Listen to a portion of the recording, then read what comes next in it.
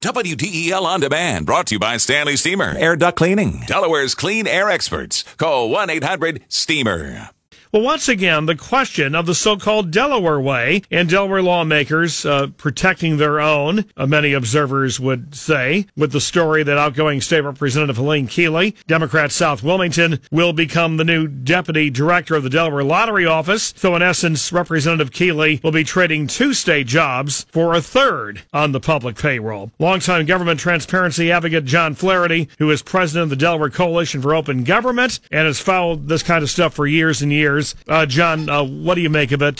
Certainly some very caustic callers we've received on this, both on the air and off the air. Well, that's the old saying, Alan, to the victor goes the spoils, and that seems to be what's happening here. You know, people expect our elected officials not to profit from their positions. They expect they're going to be fiduciaries of the public trust, and whether you're a representative or senator, there should be some kind of cooling off period for working in state government once you get down in there in the General Assembly. We had that cooling off period for getting hired as lobbyists. I think it's about a year. But Helene Keeley obviously is a very talented person, longest serving legislator in the House, but she should be, her employment should be based on merit. It should not be based on her tenure as a long-time serving senator in the State General Assembly. Although, you know, the argument is that as a lawmaker dealing with lottery and gambling, she has had to deal with these intricate issues, and so she does have a qualification. Well, you know, that's what a merit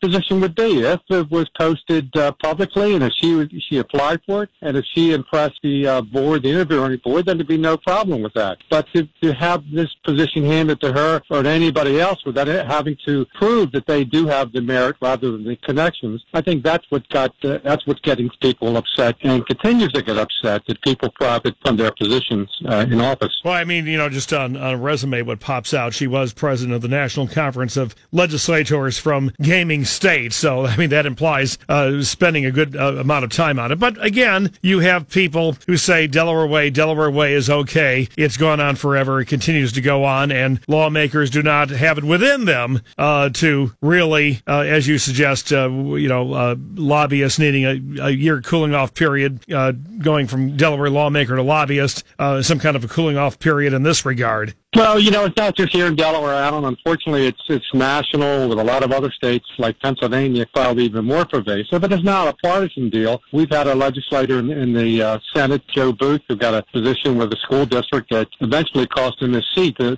Brian Pettyjohn. But people expect more. I think they expect that these legislators are there for the public interest, and if they're going to compete for state jobs, they should compete on merit and not as far as their influence as legislators over the years. But, you know, John, when people say Delaware Way, let me ask your definition, because honestly, as you just said, I mean, this goes on everywhere. To me, the Delaware Way more is the notion, at least in the past, that lawmakers dealt with one another across the aisle with relative courtesy, work for common goals, less partisanship, well, as evidenced by DFAC, which is much more politicized, similar economic agencies in other states. Well, you know, we have DFAC. We have a number of examples where talent and merit come to the forefront. Our judiciary, for example, we don't have elected judges, thank God. We have judges that are based on merit. And there's always going to be political considerations involved in it. But our judiciary, for example, is much, much higher qualified to say in Pennsylvania where they're elected. So people talk about the Delaware Way, and I think it's